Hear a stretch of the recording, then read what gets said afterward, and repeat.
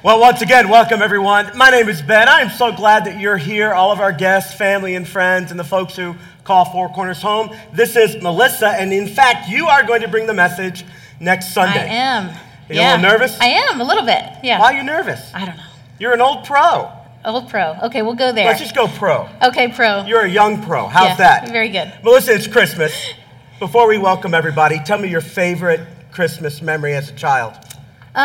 We lived in Texas growing up, the very southern tip of Texas in Brownsville, so there was never any snow. We went to Chicago to visit my grandmother. We came out of church on Christmas Eve, and it was snowing, and it was the first time I really ever saw it, and I thought it was just magical. I still remember that. Like today. That's really cool. Well, one year, my family all got together, and they bought me a brand new car.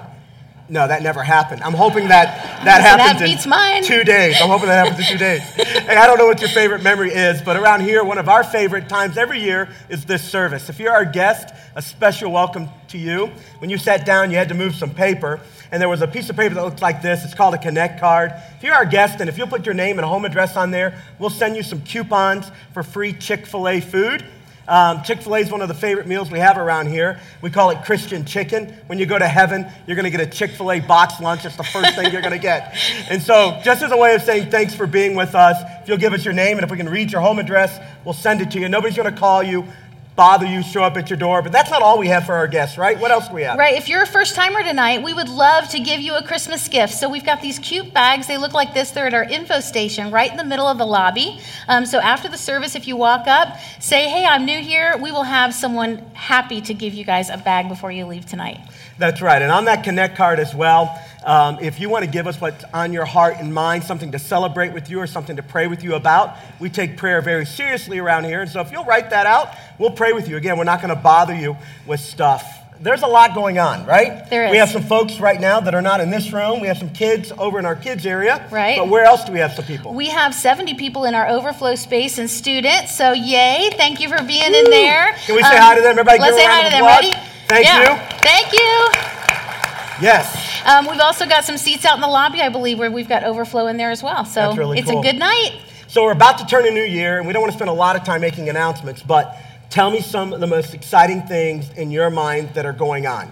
I think in 2018, the You, Me, and Us that you just heard Joseph speak so well about, I'm really excited about that. We're going to put some focus on relationships, especially marriage, through our groups. We're going to do it through a marriage conference. We're going to do it through another date night, which was awesome the last time we had it. And then you've got a terrific series called You, Me, and Us that's going to deal with a lot of the issues we all have in our relationships. And that starts in mid-January, and then we have all the kinds of things. But right now, again, if you're our guest, you may not know this, but one of the biggest things our church does every year is we raise money at Christmas. And I wanted to just take a minute and share with you where that money is going. And there's some photos that are going to be scrolling as we're talking, but there's 5 big initiatives that our church is raising money for, and you should know that you're in a very generous church. So for the last 7 years, we've built an orphanage and a church planting ministry in Kerala, India, and there are a bunch of young ladies that are being cared for by families in this church, and we built a campus there, and we're in the middle of adding a boys' dormitory. It was a part of our project last year.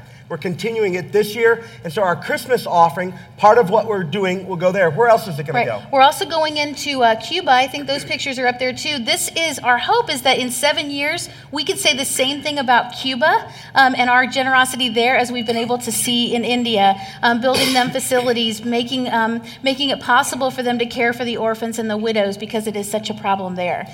And then we have Seven Oaks Farm, miniature therapy horses. They bring hope and joy all over our city. They partner with police departments. They go into schools. They work on anti-bullying, and they're one of our strategic partners. Who else are we helping? I'm really excited about this. We also have the New Life Mission in Hamilton.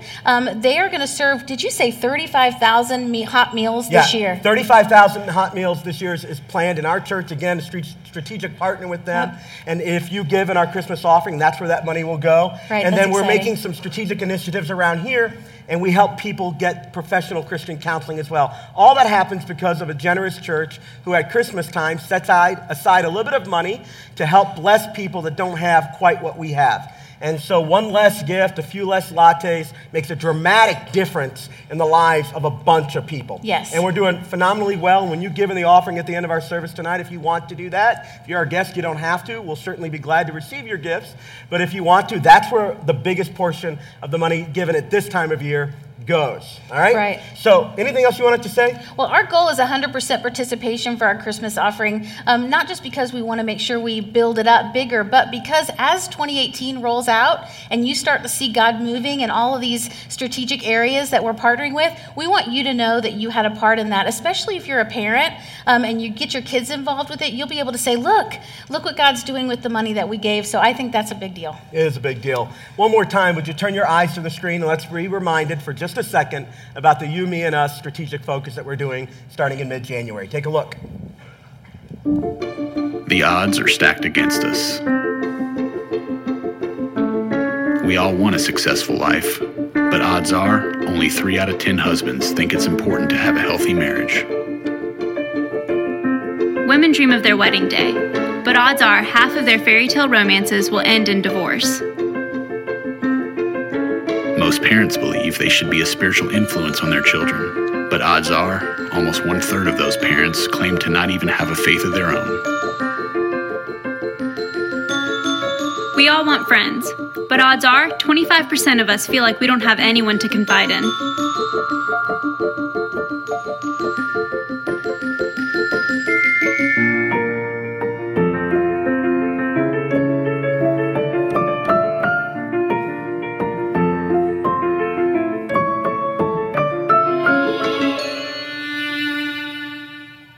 So years ago, I was growing up in Chicago. That's where I was born. I spent the first 11 years of my life.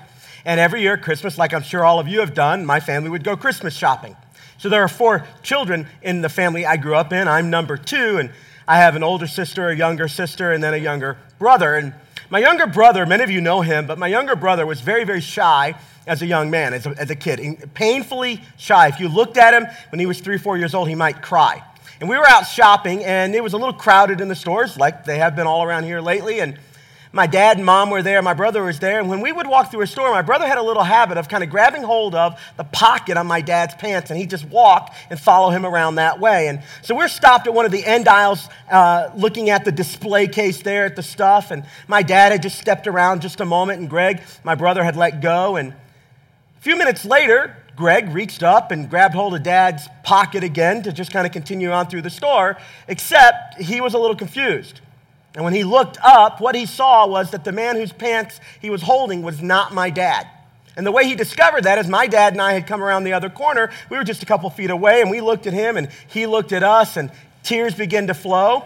It was one of our favorite stories as a family, and every time we get together, we tell the story. Remember that time when Greg grabbed the pants of a guy who wasn't our dad? And you probably have family stories like that. And in the middle of that story, though, there is a bit of a profound, simple but profound truth that what you see impacts what you see. What you see, how you see something, your perspective impacts how you engage it. A few months ago, I was on vacation, and we were a little busy, and we had stopped at a store before a restaurant to pick up a few things, and I was there with my immediate family and some of our extended family, and my brother-in-law and I were walking through the store, and it was getting time to go, and we're trying to get someplace there and go eat at the restaurant, and so my wife says, so let's gather everybody up, it's time to go. And so I'm just kind of got my head down looking for people, and I speak over to a guy who I think is my brother-in-law, and I said, hey, we're all out at the car, why don't you go ahead and come and join us? And then I finally locked eyes on the guy and realized, you're not my brother-in-law. Right? But what I thought I saw, was impacting my engagement. I have a pastor friend that we share a lot of ideas together, and so a week or so ago, I called him and I said, what are you going to preach on for like Christmas Eve? Because if it's a really good idea, I'm going to do what you're going to do. And he said, he gave me his idea, and I thought, no, mine's better. I'm going to stick with mine. But I said, I'm going to start with some kind of stories about this idea of what do you see? And he said, I got to tell you a story. The other day, this is what my friend said. The other day, I was in the store, and we were buying some groceries, and my wife's at one end, and I've got the cart going around the other end, and I lean up with her, and I look down the aisle, and he's a very discreet guy, and it's just he and his wife in the aisle, and so he just gave her a nice little pat on the derriere, just to, I'm here, honey, boom.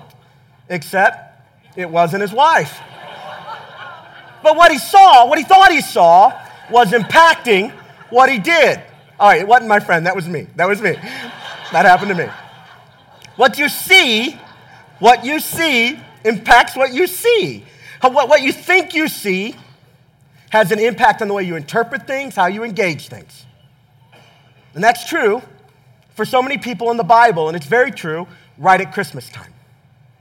Right at Christmas time, we're given an opportunity to see things differently. And so at this Christmas season, a lot of us are driving around and we see lights and pretty paper and nice music on the radio, and there's joy. And today we got some, flurries and it just feels awesome, and that's what we see. And so going into Christmas, for some of us, we are excited and we're thrilled, and it just feels right, and you're even doing the kind of spiritual thing here tonight. But for others, what they're going through and what they're seeing right now is impacting their Christmas in a different way.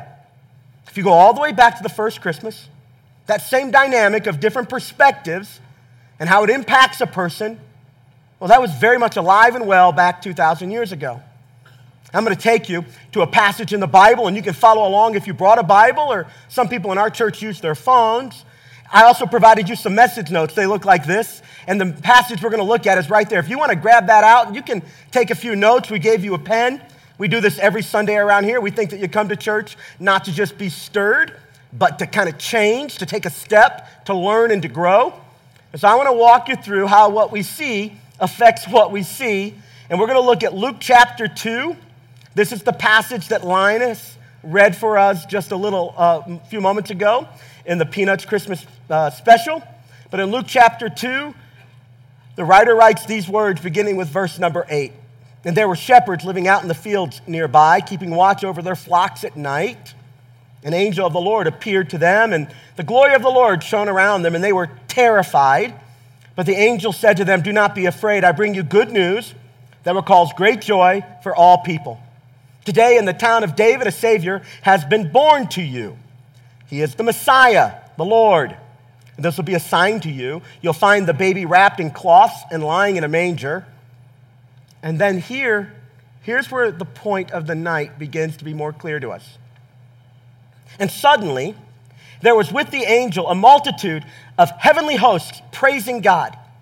"Glory to God in the highest heaven, and on earth peace to whom his favor rests." Glory to God in the highest, and peace to those, your version may say, on whom his favor rests. Peace. The first blank in your message notes is going to outline the point for us that we're going to tease out for the next few minutes. If you could see what heaven saw, you'd likely respond the way heaven responded. If you could have seen what heaven saw that night, you would have likely responded the way heaven responded. Now, in that little scene we read, there were a few players, there were shepherds, and they saw something profound. The skies lit up. There was heavenly hosts. There were angels. It was like a big choir proclaiming the greatest news that the world would have ever heard. That God sent his one and only Son, named Jesus, to save the world. And they were overwhelmed. They were terrified. That's why they was told to them to not be afraid. Their perspective, going from being shepherds to looking up, changed things. Made a difference for them. That's what they saw. It impacted them so much that they got up because of what they saw, and they followed the instructions. They made their way to find the baby, if you continue to read the passage. But I don't want us to think for tonight just about what the shepherds saw. We could. It's a valid point. I want you to think about what heaven saw that night. When heaven gathered and begins to speak about that event, from heaven's perspective, I think it gives us special meaning. And I hope that tonight you'll pay extra attention to what heaven saw. Because if you do, I think if you see what heaven saw, it might impact what you see today. I don't know all that heaven saw, but I know this, that when the angels got a chance to speak and they got together as one voice, what they said was, "Glory to God." And that word glory, we don't use it a lot anymore. We kind of use it maybe at wartime when somebody is very, very brave and they bring a lot of glory and honor and respect to the people they serve with or to the cause they're fighting. But a good synonym term for the word glory is just kind of light. Bright lights on this thing right here. Bright lights on God, all shining on God. So glory to God in the highest. This is like God's greatest movement, his greatest symphony, the greatest thing he's going to do. Glory to God, all light, all shine, all eyes on him. Glory to God in the highest. But it's the next phrase that I think gives us the why behind Christmas. the why behind Christmas.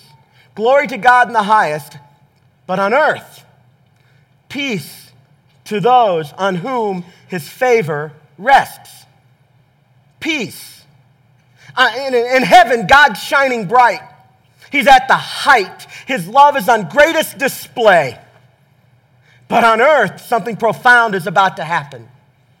And when we can see what heaven saw, that beautiful perspective of what was in the heart and the mind of God to bring peace to humanity, I think he can speak to us not just as a story or as a fable, but as something to gravitate to, as something to turn our eyes toward, no matter where else our eyes might be right now. That what heaven wanted us to know when it got a chance to speak about Christmas was that God was shining bright, and he was shining bright when he made a path for people to have peace. That it would be God's favor on us to have peace. Brings me to my second point there in your message notes.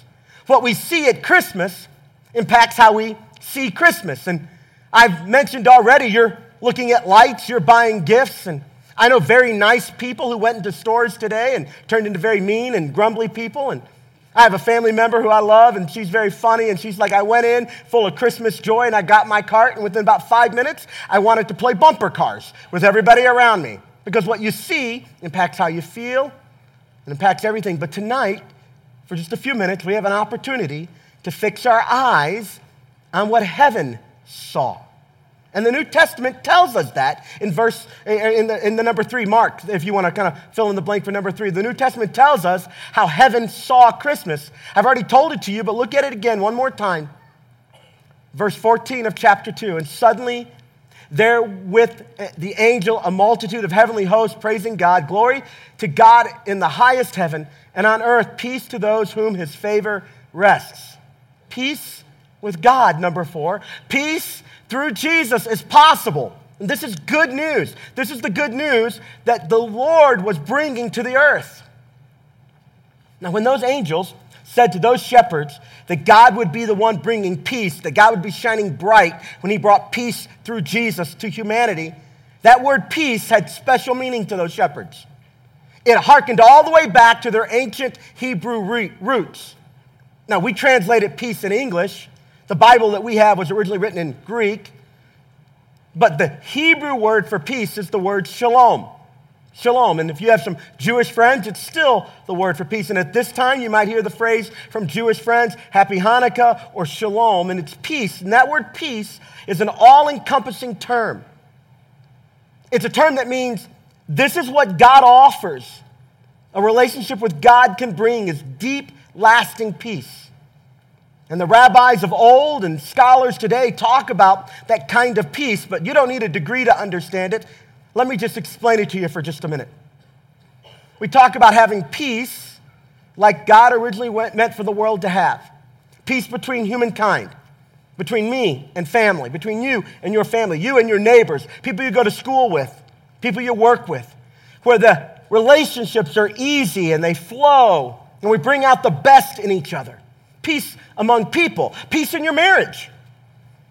That speaks to the shalom that is available through God, the peace of God. That God, when he's at work, it smooths out, it oils out the relationship issues. And that's a big deal in our church. That's why we're focusing so much on this you, me, and us thing starting in January and telling you about it, hoping that you'll be a part of it. Because we believe that if God's involved in your relationships, in your parenting relationships, in your friendship relationships, it's like oil in the machinery. It just goes better. It's part of the favor of God, his goodness at work in our lives. He gives us the gift of relationships, and he knows that they're complicated. People are messy. We're a messy church because we're full of people. And so God brings his favor and peace in the middle of that kind of chaos. And when that happens, you're experiencing the peace of God. And when it doesn't happen, you've probably been there. You know how awkward or painful it can be when peace is not present in relationships. But the shalom or the peace of God isn't just about relationships. No. The peace of God actually speaks to our place in this world, that human beings are at peace with one another. Yes, that's the relationship, but they're also at peace in their place in the world. That you have a place that feels like home, that you belong, and that you fit and you contribute. You have a purpose in that place. So many people I know, and I've been through seasons where I felt like I was just kind of aimlessly engaging life. Life was happening to me more than I was living life. But God, the favor of God when it's present, doesn't just work on relationships with people. It helps individuals find their place. They get at peace with their place in the world. And sometimes that peace calls them into greatness, and they serve and they make profound impact. And we're visibly aware of that impact. We call these folks heroes. And other times, there are quiet heroes all over the world that don't get recognition, but they're at peace serving in their place. I know of moms and dads who don't get world acclaim, but they're at peace because they found their purpose in serving and leading and honoring their home. And it's more than just something they enjoy doing. When they do it, it's as if the favor and the peace of God is upon them. And you can do this in part through your vocation, where you go to school, but God's heart for us in sending Jesus was that we would experience peace with one another and that we would find our purpose in this world. That it's not an accident that you were born. God has a purpose for you. And as a church, we want to help people find their purpose. We want to help you start right now, finding your purpose in God. Because I don't think, for me at least, you can think about this, I don't think you can have deep, lasting peace without knowing part of why you're here. Maybe you've heard it said this way. I agree with it. The two most important days of your life: the day you were born, a wonderful day, and then the day you discover why you were born. Well, that process of coming to terms with why you're here, what did God bring you into this world for, that's a process of discovering the peace or the shalom of God. And when the angels said and the shepherds overheard that God's favor would result in peace with humanity, it included that relational peace. And it includes that peace that comes through finding your purpose. You've met people who've had that. They've had rough circumstances, but they were at peace with themselves in their place. And when the rough stuff came, it was hard, it was stressful, but it didn't rock the boat to an unhealthy level. They were still stable, the anchors held. But that's not all the ways that this word peace was meant that night. The most important way, I believe, that the word peace was meant that night was not that we would have peace with each other only, or peace in the world, our place in the world, but that we could have peace with God. We would have peace with God. That's what makes this such good news, that Jesus was born. I bring you glad tidings of great joy. Well, what's the great joy? What's the anticipation? That we could have peace with each other, peace in our role and in our purpose, and peace with God. And when Christians get together and they throw out words like glory or maybe the word gospel, sometimes the meaning of those words are lost. But the word gospel simply means good news. And in this particular passage, when we talk about the gospel, we're talking about the fact that Jesus himself was the good news.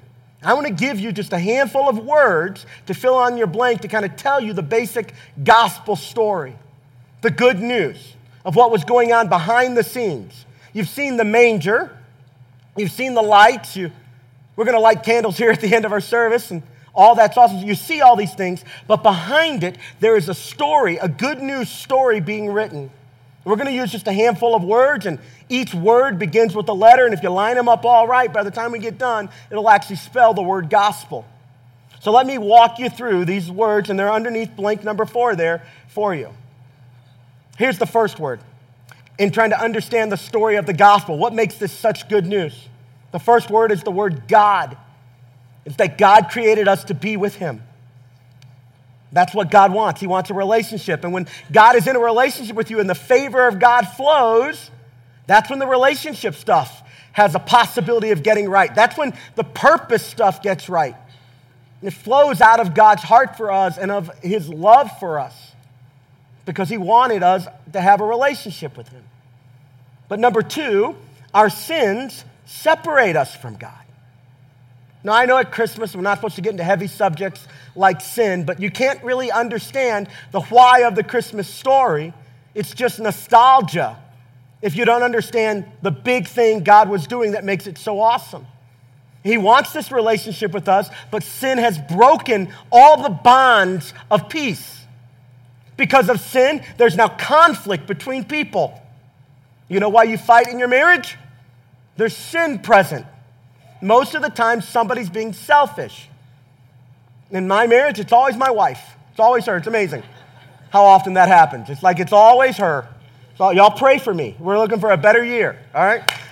Yeah. What is that? That's sin. She's selfish. I can be selfish. You put broken people together, and there's conflict. So sin breaks relationship. Sometimes we have a hard time finding our purpose. We're distracted by other things. Other things grip our attention. And so instead of walking towards the reason why we're here and why God has us here, we're distracted by other things. So God wants a relationship, but our sins hinder the peace, the favor, and the flow, the oil of God in our lives. And number 3 there on the blank, sin can't be removed by good deeds. So this is the counterintuitive part. This is why the Bible says that the good news about Jesus is a little hard to understand. That's what the Bible says, by the way. That the gospel is a little hard to understand. Because if sins separate us, then it would make perfect sense to just be good. Just be good. But the Bible makes it very clear that you and I will never be good enough to cover all the pain that sin does. That's not a statement of theology only. You know how this works. If somebody deeply hurts you, they can be good for a while, but you remember that pain. It's there. And on a profound level, the sins in our lives, they separate from God. And the Bible says that your own efforts to do good will never, ever restore you back to God.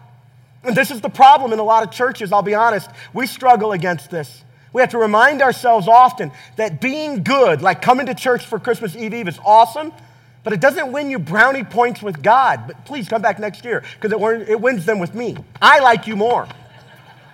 But God doesn't love you more because you're here. If you don't come, in January when we kick it, God won't love you less. Now, don't tell other people that because a lot of people come because they think God loves them and I need them here, right? But that's not the way it works. No amount of good works earns a relationship with God. It can't be done. If it would, let me just ask you, how much good do you have to do? How much good do you have to do? And now we have a challenge intellectually to work through. If it is about good, how much good? When have I done enough good? So the Bible says that God sent his one and only Son to pay the price for sin. That's the P. So we're at G-O-S-P. Paying the price for sin. Jesus died and rose again. So it's called the Great Exchange. That we can't be good enough. So God sent his one and only Son, Jesus, into the world to be a perfect representative and to give his life. And while we can't earn it, the death of Jesus on the cross and his resurrection secures a pathway for us to restore peace with God. So that brings us to the E then.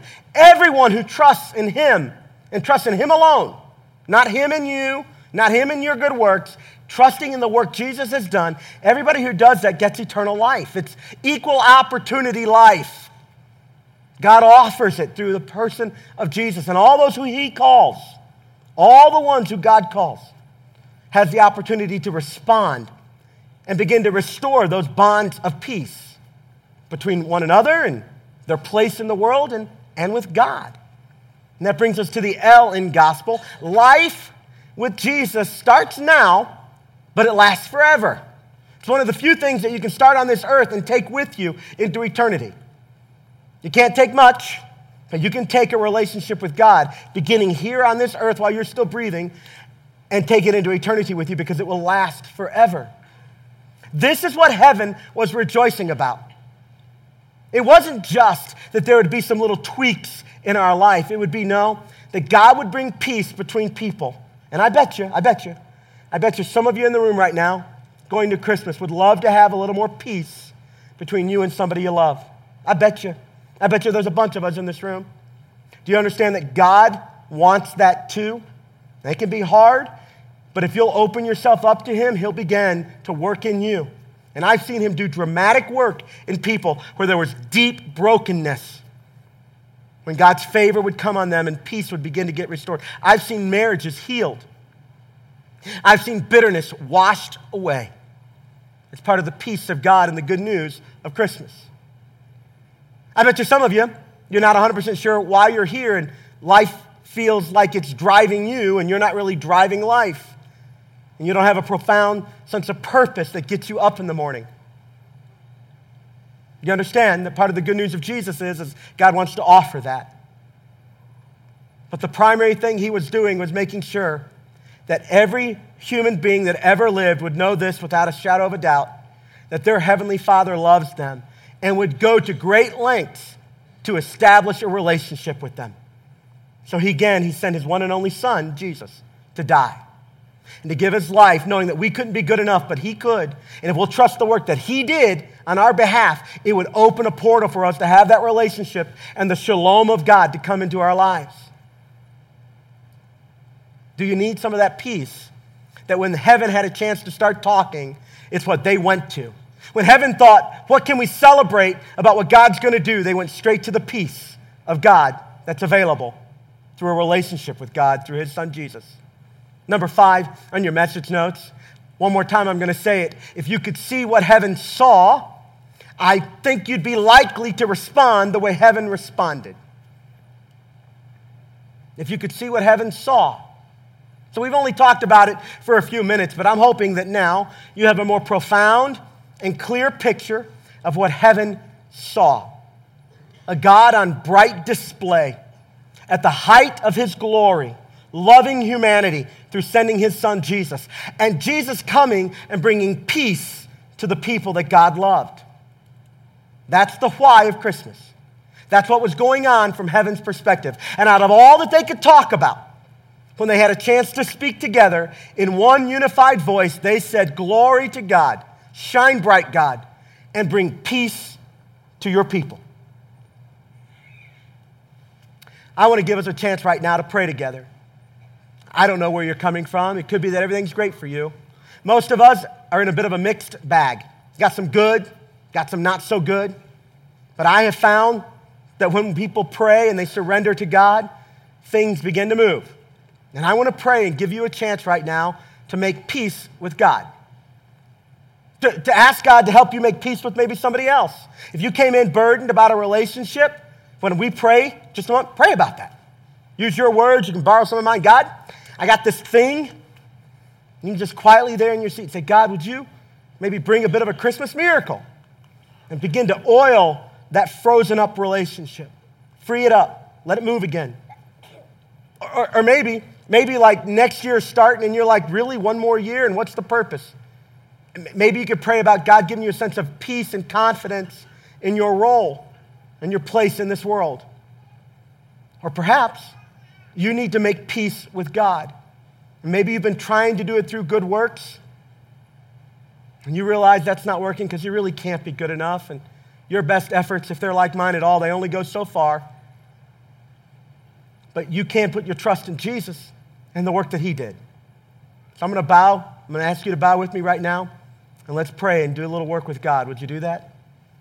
Heavenly Father, I want to thank you for sending your one and only Son, Jesus, on Christmas morning. Christmas has meant so much to us over the years as individuals, and how we see it impacts how we experience it and what we feel about it and its value and worth to us. But I'm praying that right now, Lord, you would let us see spiritually what heaven meant when they declared that God was on bright display and that peace was coming to humanity. God, would you roll back any distractions and let us see what you were doing, loving us through the gift of your Son. I want to pray for the folks in this room and in our overflow areas, God, over in the student wing and in the lobby, that we would make movement towards having peace, that your Spirit would work by grace in our life. I lift up relationships in this room, God. I pray that there would be phone calls that would be unexpected and pleasant. There'd be notes sent and Christmas meals would go well and you'd heal some hearts. God, I pray for those men and women that are gathered and are listening, and they don't have that sense of purpose, and they haven't fully discovered what all you want to do and accomplish through their life, God. Help them to find through you their place and their peace with it. But most of all, God, I pray for those in this room that do not yet have a relationship with you through your Son, Jesus. That tonight would be the night that we'd really grab hold of what Christmas was all about, and we would trust the greatest gift this world has ever known, the gift of a perfect Savior who gave his life on a cross, was resurrected from an empty tomb.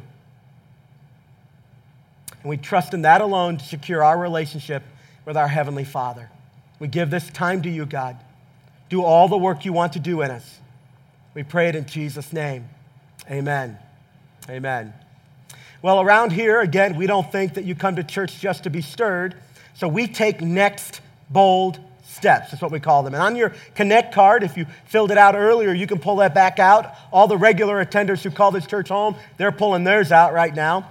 And there are 5 options. And one of them we already kind of walked through. It's next step A. It says, today I'm making Jesus my Savior and Lord. And if you prayed that prayer with me earlier and kind of took that step internally, I'd ask you to take that pen we provided and check next step A. In a couple of moments, our offering buckets are going to come around, and you just put your card in there, and that's how we collect them. And I'll send you a little bit of information on email, if I can read your email, about what it means to be in a relationship with God. Or perhaps next step B. Our church this year baptized 69 adults in this room. It's been a great, great year for us. But if you have questions about baptism or perhaps would like to get baptized, you can check the box, and that starts a conversation. Now, the next 3 are kind of specific to the season we're in. You can look on your screen and see if one of them resonate with you, and if so, just check it, all right? So next step C says, hey, pray for me to fully grasp the peace God offers me through Jesus. So if I was talking about this and it sounds attractive, but it didn't settle all the way, check that box. Let us pray for you. We're not going to hound you. Or maybe it did settle, and you just know that you have more to walk, you have a little further to go to fully explore it. Let's pray about that. And maybe you could close this year in some prayer, some people praying with you.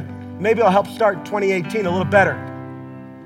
Next step D says, my relationship with God's going to get more priority attention in 2018. I don't know where you are. We don't do guilt around here. But if that resonates with you, would you just check it? And in your email in the next few days, you're going to get a little note from us that says, here's some things you could do. We're not going to follow up. We're not going to beat you up over it. But if you need more room in your spiritual life than you've had, check this box as a way of taking a step forward tonight. And the next step, E, says, hey, go ahead and send me some of that information about that focus thing you were talking about. Focused intensity over time builds momentum. You, me, and us. If you'll do that, I'll send you that information. It's the primary way we communicate. The reason there are some folks getting up, this is that time in our service when our church makes an investment into the ministries God's doing here. If you're our guest, you don't have to participate. But if you do, and you want to write on a check or on that envelope, Christmas gift, those areas that we said we were going to help, the orphans in India and in Cuba, feeding people in Hamilton and North Cincinnati, and investing in people here and in Seven Oaks Farm and their work that they do. If you want to write that down, you can be a part of that. We'd love for you to be a part of that with us. Some of you are looking for a way. This is full, tax benefits and giving, all that. But really for us, it's not about that. It's about our hearts. And we think that if Jesus is a great gift, we want to give a great gift. And Christmas, after all, is a birthday celebration. And so we're bringing gifts. We're going to pray about the next steps we've taken and our offering. You'll just put your gifts and your Connect cards in that bucket. They'll collect them. And then we're going to sing some more songs together and light candles. I want to thank you for being here. I want to thank you for your generosity. Four Corners Church, you're killing it. You're killing it. I am blown away. So this is a little insider talk. If you're our guest, give me 30 seconds. So our goal for our Christmas offering is $80,000. And usually, by this time, we might be a third of the way done. But this week, up to this week, we've collected $53,000 to help children around the world. And yeah, that's right. So you can give it up. So we're inching in. Who knows? We might wipe it out tonight. Be there. Be done. It's going to make a profound difference. Let me pray and ask God to bless the work that he's doing. Father, once again, thank you for every next step taken. Thank you for every person tonight that said they wanted Jesus to be their Lord and Savior. They're going to trust in him alone. God, I pray that as we round out this year, we would make the commitments we need to make so that next year goes better because you're more at the center of next year. God, would you bless our offering tonight? Let it go far and wide to help people in Kerala, in Cuba, in Hamilton, all over our city, in our church. Thank you for the joy of being able to give back to the work you're doing. We pray all this in the name of Jesus, God's strong and mighty Son. Amen and amen.